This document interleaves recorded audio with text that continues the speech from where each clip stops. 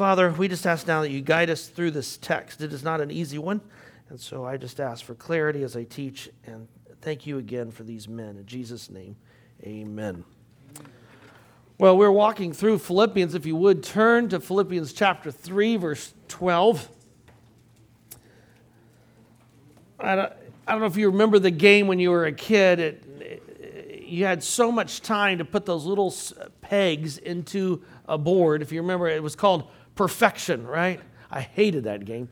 Now I could never play it with arthritis and my eyesight and the fear of having a heart attack. There's no way I would touch this game. But Perfection was the name of the game.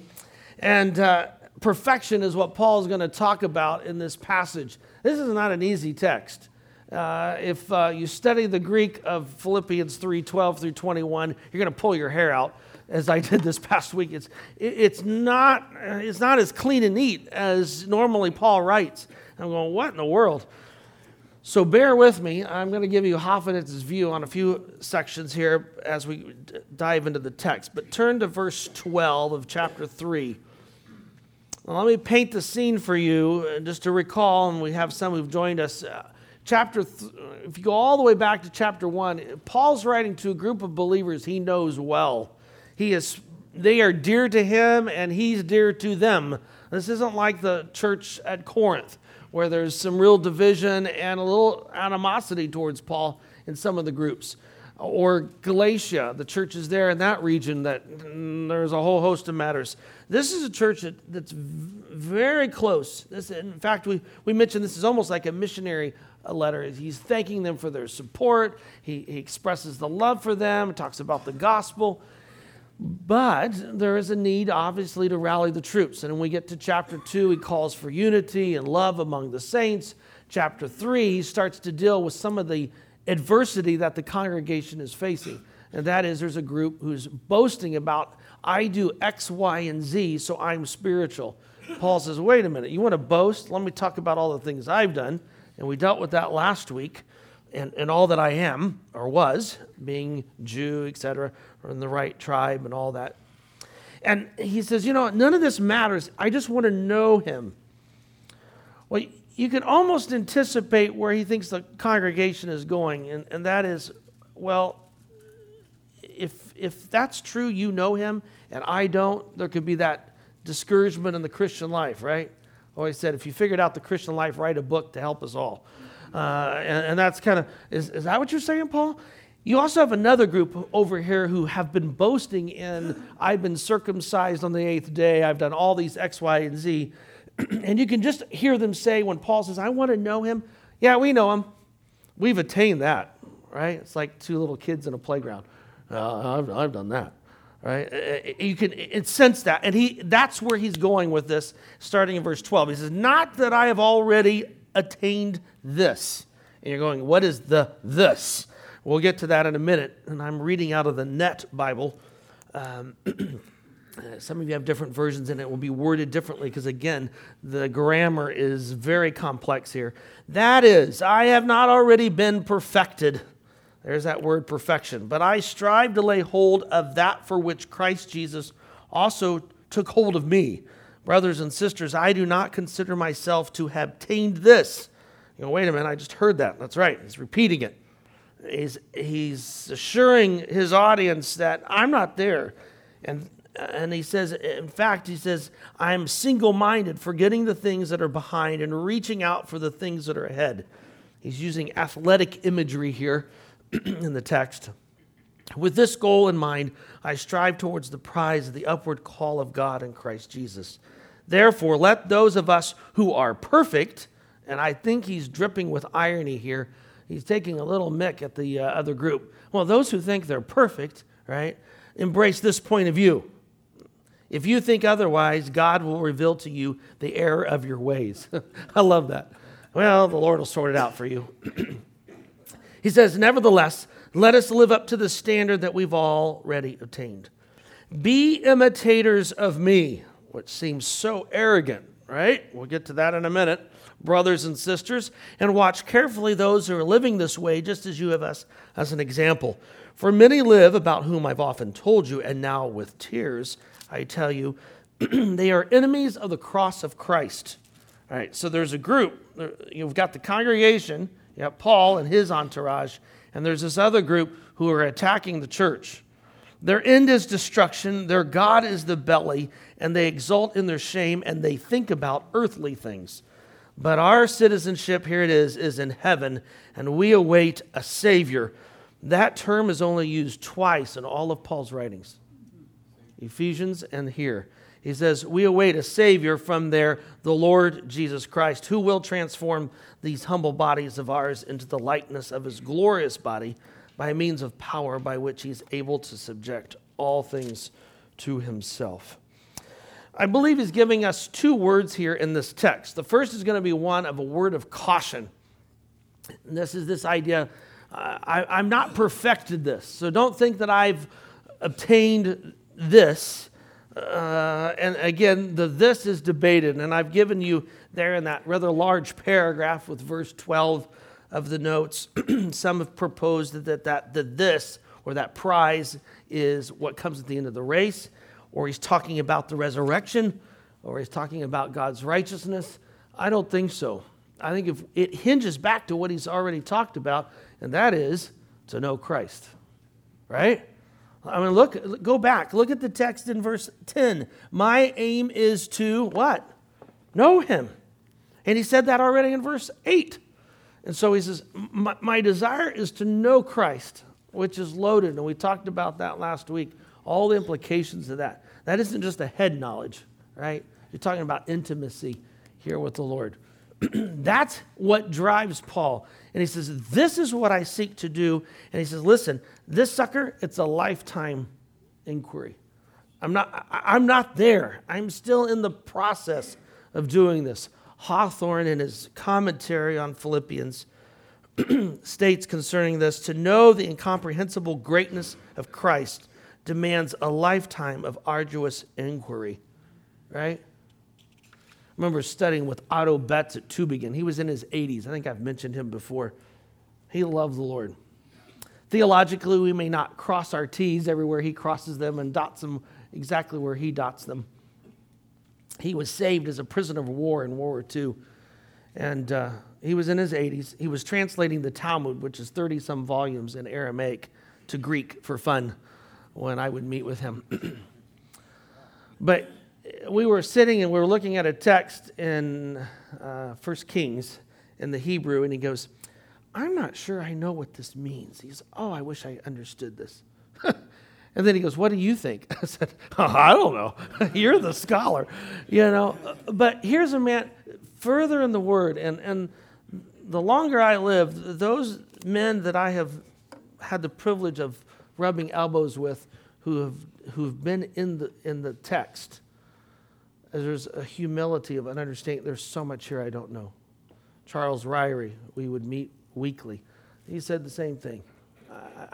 There's so much here I just don't grasp, and I want to know. That's what Paul's saying here, right? I mean, this is the fellow who said, I was a Pharisee of Pharisees, right? I studied with the best. So when it comes to knowing the Old Testament, Paul knew it well, very well. He knew the things of the Lord. I mean, after all, Christ himself appeared to Saul/Paul. And he says, there's so much here that I still want to grasp and understand. He says, I'm not there yet. I don't know about you, but I find that greatly comforting, right? I think that's what Paul's trying to say to the church. It's okay that you don't. We're in a process here. In Paul's language through this section, especially verses 12 through 16, becomes very personal. It becomes emphatic and very intense. And we know that by the layout. I mean, even in verse 13, brothers and sisters, the I is emphatic. He's, I am the one who's still trying to get this right. So it's going to counter these folks that are standing over here, these legalists, these who do X, Y, and Z, saying, you know what, we're spiritual, we got it together. Paul says, wow, I don't. I'm not there. And so he uses this athletic imagery here. And notice what he says in verse 13. There's two things that he's doing in light of the goal, right? The goal is to know Christ. He says, there's two things I'm doing as an athlete. And he uses that imagery, which would have been very prevalent in the day. He says, first of all, I am not dwelling in the past. Why would you not dwell in the past? You can't do anything about it. What do we know about, what did Paul just rehearse in chapter 3 about his past? It didn't do him any good. I mean, he had everything the world, a first century Jew would ever want. It didn't matter. In fact, it was a liability. Remember that? So what that I was born in a very wealthy family, had Roman citizenship, studied on the right, studied with the Ivy League of the day, with the best scholars of the day. It was all a liability, right? What else? You're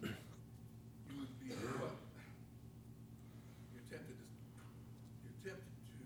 question God's sovereignty. Yep, God's sovereignty.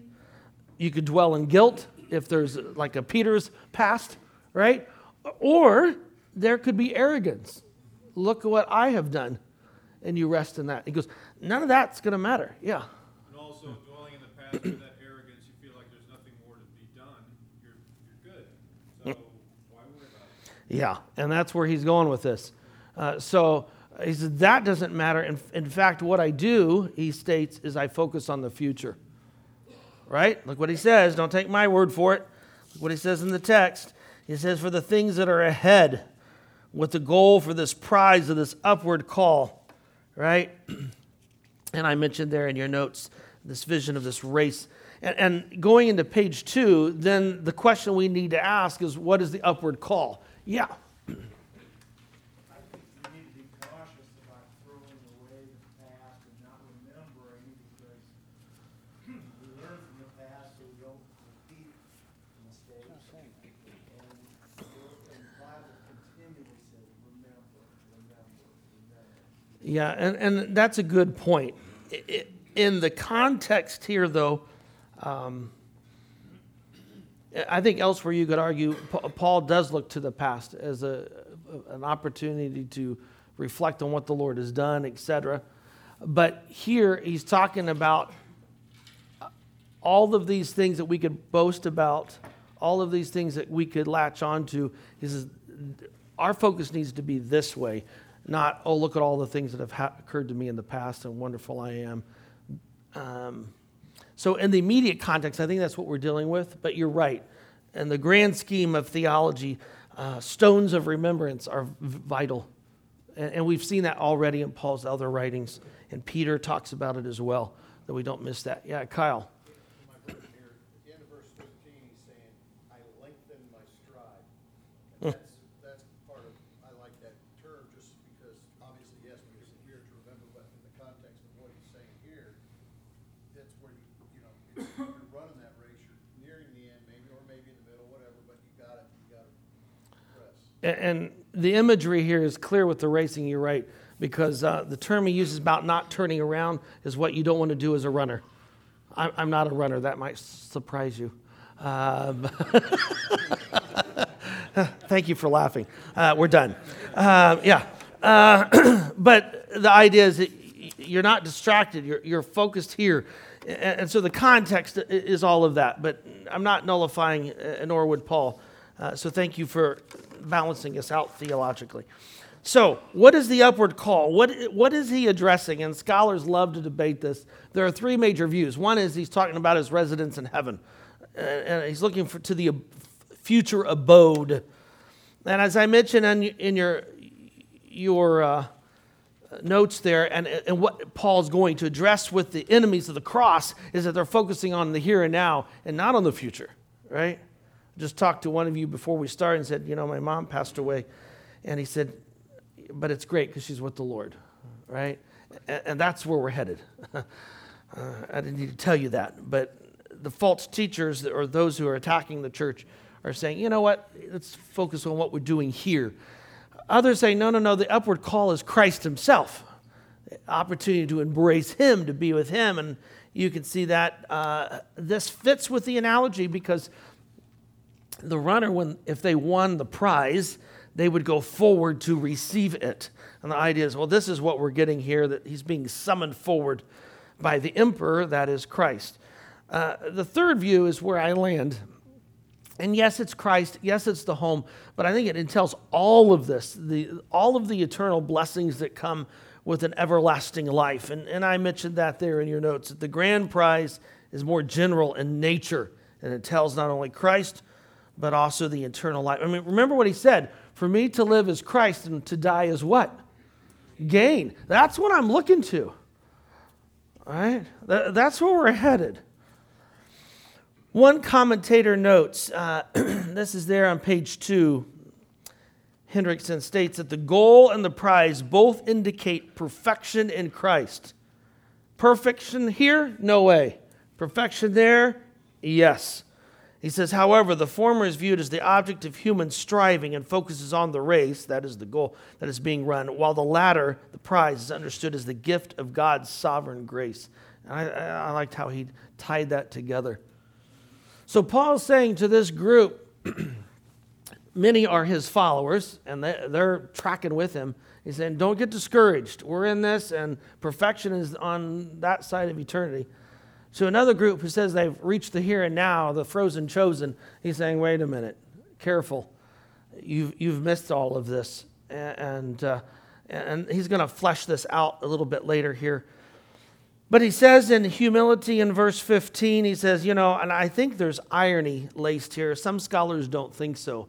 But I think he's saying perfection in Christ, and I loved this comic, by the way. It says, you probably can't read it in the back. It says, then one day I stopped trying to be perfect.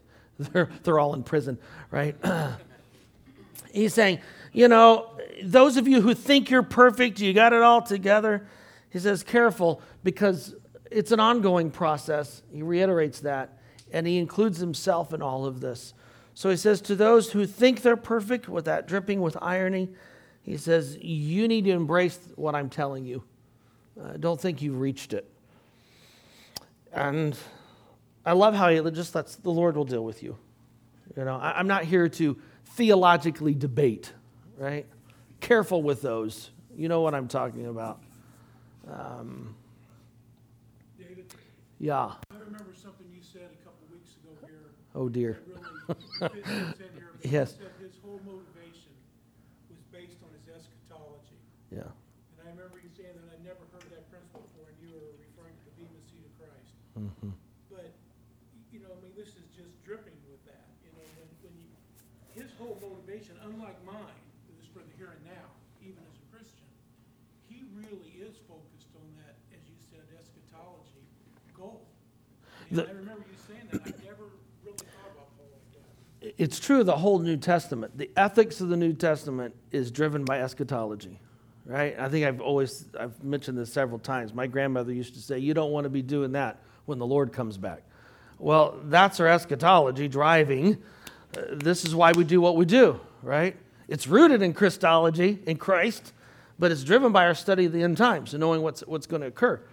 I love, I'll go down a rabbit trail. But yeah, eschatology is important. And, people say, well, I don't want to say that because it's very divisive. Well, it's interesting because Christ often talks about the end. And the only book in the entire canon with a blessing is Revelation, right? It's the end game. Thank goodness, right? True. In verse 15 of your notes, I quote an early church father. He says, it is the mark of the perfect man not to reckon himself perfect. You can think about that. But that's what Paul is saying. And I love that he doesn't get into an argument with these guys here in verse 15. He's not there to do that. And I think there's some real wisdom in that. It's throwing pearls before swine. You know what I'm talking about, these people who want to debate theology and are argumentative. I don't have time for that. Go do what you need to do. There's a world lost that need Christ. And Paul's saying, listen, let's not get into that. In fact, he says, and I love what he states in verse 16, he said, let's rally around together what we do know, right? Let's serve Christ in this regard. And that's what he's saying in verse 16. So that's the word of caution, but then he comes the word of encouragement, which I love, and it's maybe not the best term for this, because he's going to go after the enemies of the cross here in a minute. But he says, be imitators of me. And there are some scholars who's lost a lot of sleep over this. They're going, wait a minute, that's arrogance. He's just, he's pointed everyone to Christ. And this seems to contradict what he says in chapter 2. And so some have argued this is what he means. Let me give you 3 proposals. One is it's an admonition to submit to apostolic authority. That's all he's talking about. When he says, imitate me, it means you need to adhere to what I'm saying, right? His feathers come out like a peacock, and this is who I am. Don't cross the line. That doesn't fit at all with Philippians. If anything, there's one of great humility and camaraderie in the gospel. If this was Corinthians, all right, I might buy that, where he's defending his apostleship, etc., and going for the jugular. And that's not how to take these words. A second idea is that it's a collective idea. Corporately, we come together and we are to imitate Christ. So join me in this process. Again, that doesn't seem to fit with the context either. I think he's truly stating, you need to follow my example. All right? Now, let me clarify that, and I think understanding the following will help us see, no, it's not out of arrogance he makes the statement. At the bottom of the page, I note Paul already highlighted that Christ is the ultimate role model, right? He said there's Christ, and I'm modeling myself after him. Second, he's already told us he's not perfect, right? So he knows that follow me, but I'm still working, striving for this. So there's an idea of my perseverance, my passion to follow Christ. That's what I want you to follow. He knows he's got his own warts in the spiritual life. And then number 3 there, he's already told us to follow others. Who else has he mentioned that we need to follow to the readers? Who did he mention earlier? There's Christ, and he gave us 2 role models as well to the church, little Timothy and Epaphroditus, right? He says, go after them. And notice what he says in the text here in verse 17. Just as you have me? No, it's plural, us. Who's he referring to? I think he's referring to Luke, who's not mentioned. That's Hoffitz's theory. But you got Timothy and Epaphroditus. So he says, look at this entourage you have. Follow us in our example. All right? And then finally, Paul's life serves as a great contrast to those who are serving as poor role models. Paul's saying, hey, don't look to this group over here. Keep your eyes on me and what I'm trying to teach you to do, right? So I don't think, he's already told us he's not attained this, but he's hoping that in so doing, you will follow accordingly. Questions on that? Because that's huge. That's created some gas for folks. How did the Philippians feel about this? Were they taking it as arrogance, or were they truly gaining the knowledge that he's talking about Christ? Well, we don't have the church's response to this letter, but based upon how they've been responding to Paul, I am sure they understood the spirit of it, etc. I can't imagine otherwise. Because they've rallied around him. They love Paul, right? I mean, they've given money. They've given their top leader, Epaphroditus, or one of their top leaders. So there's huge support for him. Now, he then says in verses 18 and 19, for many live with whom I've about told, and notice he says with tears. He's not lashing out. It's one out of hurt that we have some enemies of the cross. And he describes them in the following. He says their end is destruction. I love this. He says, we're looking to the goal of Christ. Their end, it's a dead end, right? The term is clear. He's dealing with eternal judgment. He says, secondly, the God is their bellies. Now, there's a lot of renderings here. We know that the Jews in the first century loved their kosher food, right? Even today. Good luck finding bacon in Israel. It's a real bummer. I tell my wife when I get back, first thing she does is fry us up about 1.5 pounds of bacon. So, I know, it's not good, but I love it. All right, we're going to have it in heaven, so you might as well enjoy it now. So, they have all these rules and regulations about food and all of this. And he says, you know what? That's become their idol. They think they've obtained this. And he goes, they've missed the whole point. And Hawthorne says their scrupulous observance of food has become their belly god.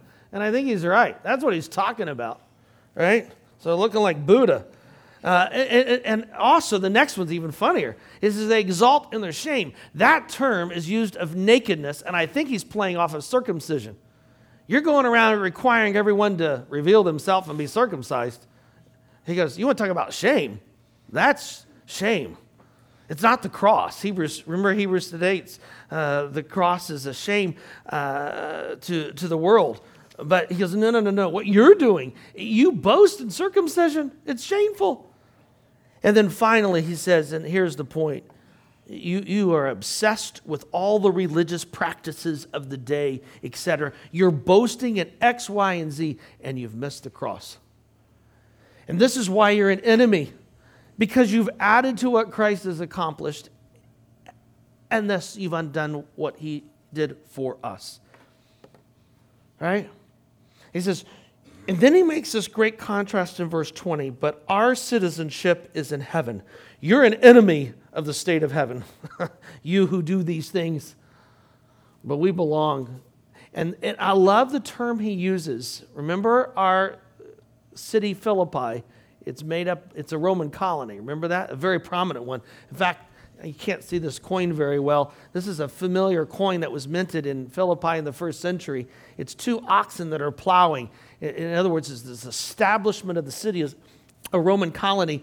And then this is a picture of Augustus, who, as we know, is like God, called Savior, Soter, or often referred to as Lord.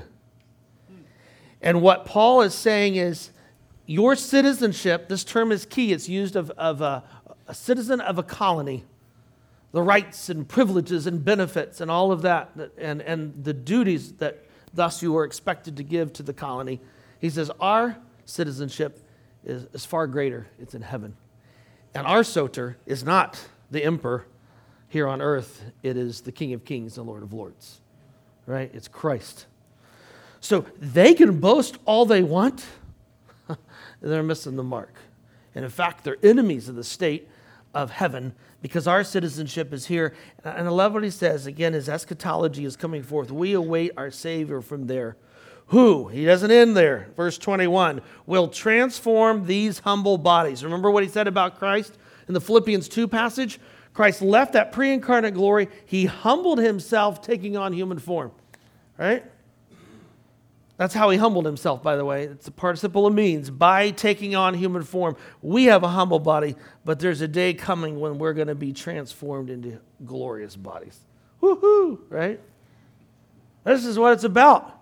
And by means of that power by which he's able to subject all things to himself. This is why he said, notice, remember what he stated in verse 10?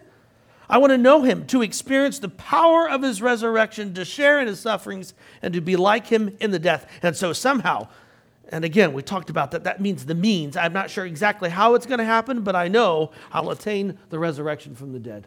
That's what I'm looking to, right? That's where we're headed. And so why would you be focused on these things? You think you're perfect. You've missed it. This is the perfection we're looking to the end. A glorious body, right?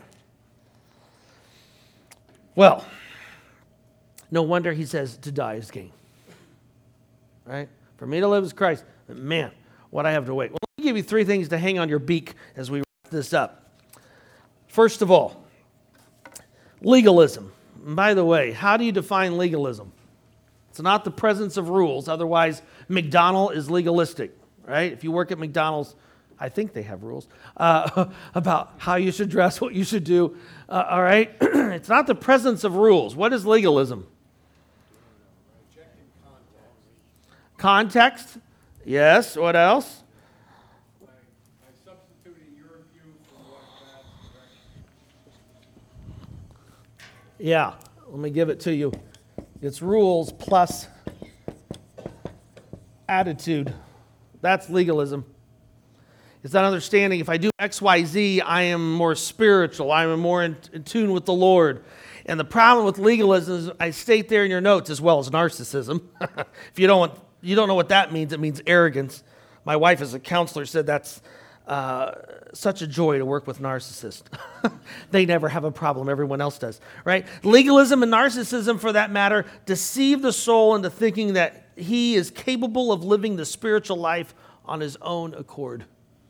Right? That's the problem with legalism. And remember what Paul said in Galatians 2? Turn to this text. Galatians does not read like Philippians. Paul is honking mad in this letter. He says in Galatians 3, verse 2, he says, the only thing I want to learn from you is this. You got to start with verse 1. You foolish Galatians, who has cast a spell on you before your eyes? Jesus Christ was visibly portrayed as crucified. The only thing I want to learn from you is this. Did you receive the Spirit by doing the works of the law or by believing what you heard? The problem with the church at Galatia is they've bought into this line that I have to do X, Y, and Z to win God's favor after they've already accepted the gospel, right? Why are we so susceptible to legalism? Common ground? Pride? Satan's first deception? It appeals to the human soul, right? I got to do X, Y, and Z in order to, if someone gives you a really nice gift, you feel like you have to do something in return. There's just all of that that's going on here. Remember, we talked about this last week. You cannot earn God's love. He already loves you as much as he could possibly love you. Read Ephesians 1. Think about that for a minute. So why are you doing what you do in the spiritual life? And Paul says, careful. We do it because we love him, not so we can earn his favor. And the problem with legalism is that issue, and that is attitude. I used to teach at a Christian university, and I had students said, oh, this is such a legalistic place. And you probe, well, why do they think it's so legalistic? They said, well, you have to have a dress code, and you can't do this, you can't. I said, that doesn't make us legalistic. What's legalistic is the attitude. If you think that you're more spiritual because you do these things, now we got a problem, right? And that's the whole issue of Galatia. But second, let me give you another. And that is, the growth in the spiritual life does not come through inactivity, a mediocre lifestyle, or a carefree attitude. You're not going to get this by osmosis. You can't put the Bible under your pillow and think it's just going to come. Right? That's why you're here at 7 o'clock in the morning. Because you're wanting to dig deeper and keep it up. Right? You want to rub elbows with other men who are in this battle together. Because it says, indeed, spiritual vitality calls for action, passion, and determined attitude. You're not going to win victory over a sin by just hoping that maybe down the road it's going to go away. Right? And George can tell you, overcoming as he ministers to those guys that are struggling with sexual sins, it just doesn't, you got to work at it. You want a good marriage? You got to work at it. Just telling your wife you love her and you never do anything for her is not going to cut it. Right? I don't always get it right, but that's, we're striving, we're trying to attain, and that's what Romans 12 talks about. You've got to be on the offensive in this game, or you are not going to win. Right? I love my son's doing basketball with Jimmy and I don't see Tom today. He's dogging us. But with the guys at IBA, and Jimmy says, hey, keep your eyes on me. I need to be focused here. What are you doing? Stop talking. He's telling these guys. And that's the idea. Paul says, I'm not looking around distracted. I am single-minded in what needs to be accomplished. And third, a flawed widget cannot serve as a prototype, is what I wrote in your notes. To serve as a role model for godliness. I mean, think about it. Can you tell a group of believers, imitate me? I said a role model has to be actively pursuing Christ with the whole heart, soul, strength, and mind. We're not asking you to be perfect. What we are asking is you to be sold out to Christ. The challenge for this week is down there under for further thought. I said, could you tell a group of Christians to imitate your spiritual walk? Would the church be healthier if the saints look like you? Right? Owie. Well, it's something to think about, right? Would the church be healthy, or those of you you're involved with, a small group or whatever, guys you're discipling, if they all started looking like you, how would it be? I think the scariest thing is when I see my son and he says something or does something that reminds me of me. And I'm like, sometimes that's good, sometimes it's not so good. You know? Now watch your temper. He said the other day, he goes, well, you don't always. I said, quiet, son, right? Who asked you? I'm the daddy, right? Single-minded. As Paul states here, he says, I do not consider myself to obtain this. Instead, I am single-minded, focusing towards the prize of the upward calling, right? That is my prayer for all of us. And if do an inventory this week. What are some areas that you need to work on that might be a problem if someone started imitating you? Some things we need to strip ourselves of. Questions? Comments? Yes. Gary. This lesson just really hit home me quite a bit. And point B on the last page, I participated in an athletic competition last month in Utah. And the governor of Utah opened the opening ceremonies by saying, we don't quit playing because we grow old. We grow old because we quit playing. And I also substitute prayer or seeking God. We don't grow old, because we quit praying or seeking God. We grow old when we stop doing that spiritually. You die spiritually if you don't. Yep. My dear friend Charles Ryrie, at 87, we were talking. He said, there's no retirement in the Lord's work. Right? Father, we got a goal set before us, and it's your son. Oh, we long to be with him. We long to be perfect in Christ in your midst, dwelling in all eternity with the saints before your throne. In the process, we got a journey ahead of us. And as Paul highlighted here, no, we're not perfect. We are seeking to become more like your son. And in that process, Lord, we ask for strength. We ask for ability. Thank you for the Spirit that's moving in and through us. And we just pray, Lord, that like Paul, we can tell those around us, imitate me. This is where I'm headed. Join me in that journey. Lord, we thank you. We praise you in Jesus' name. Amen.